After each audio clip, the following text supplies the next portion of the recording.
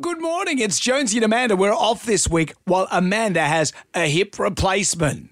Yes, I'm not really here. I'm there. Yeah. But imagine I'm here. But anyway, while we're off, we've reached back into the archives to keep the celebrations going for our 18th birthday. So we're playing bits from way back from our 18th birthday greatest hits. Well, I think it's appropriate that we play bits from when you had your first hip replacement, don't you think? So we're going to go back to 2010. We always talk about when we had that fight underwater. Yeah. You've talked about little else. But this was the year it all happened.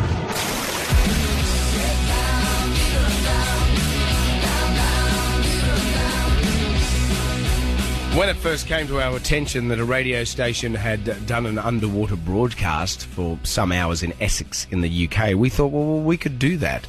We could do that. And you were determined that you need to leave your mark on the world somehow, and you think the Guinness Book of Records is a way of doing that. We looked through various records, Ferrero Rocher eating, beer to bees.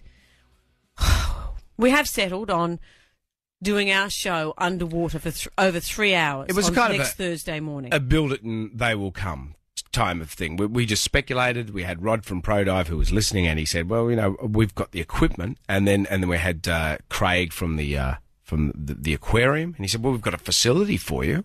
And the guy from the Guinness Book of Records said, well, here you go. What we didn't expect, this is very hard to do. I can't equalise my ears. Yesterday I damaged my thumb taking off my wetsuit. I was in tears after our practice session yesterday. And you were a little emotional. I'm not joking about this. It's, you know, when I thought about it, you think, oh, well, I've dived before. How hard can it be? Over 3 hours is a very long time.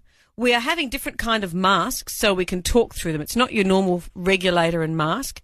And having those adjusted properly so water doesn't gush in and close your mouth over and all this sort of stuff's very hard. I couldn't even get into the wetsuit.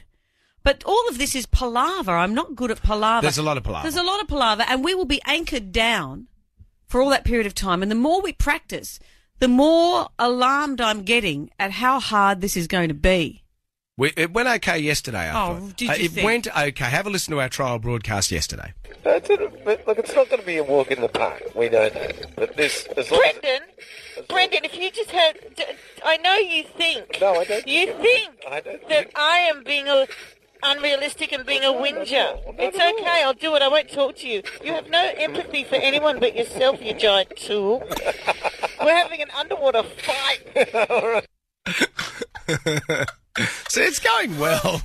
We actually had a fight underwater yesterday, and I drove home in tears.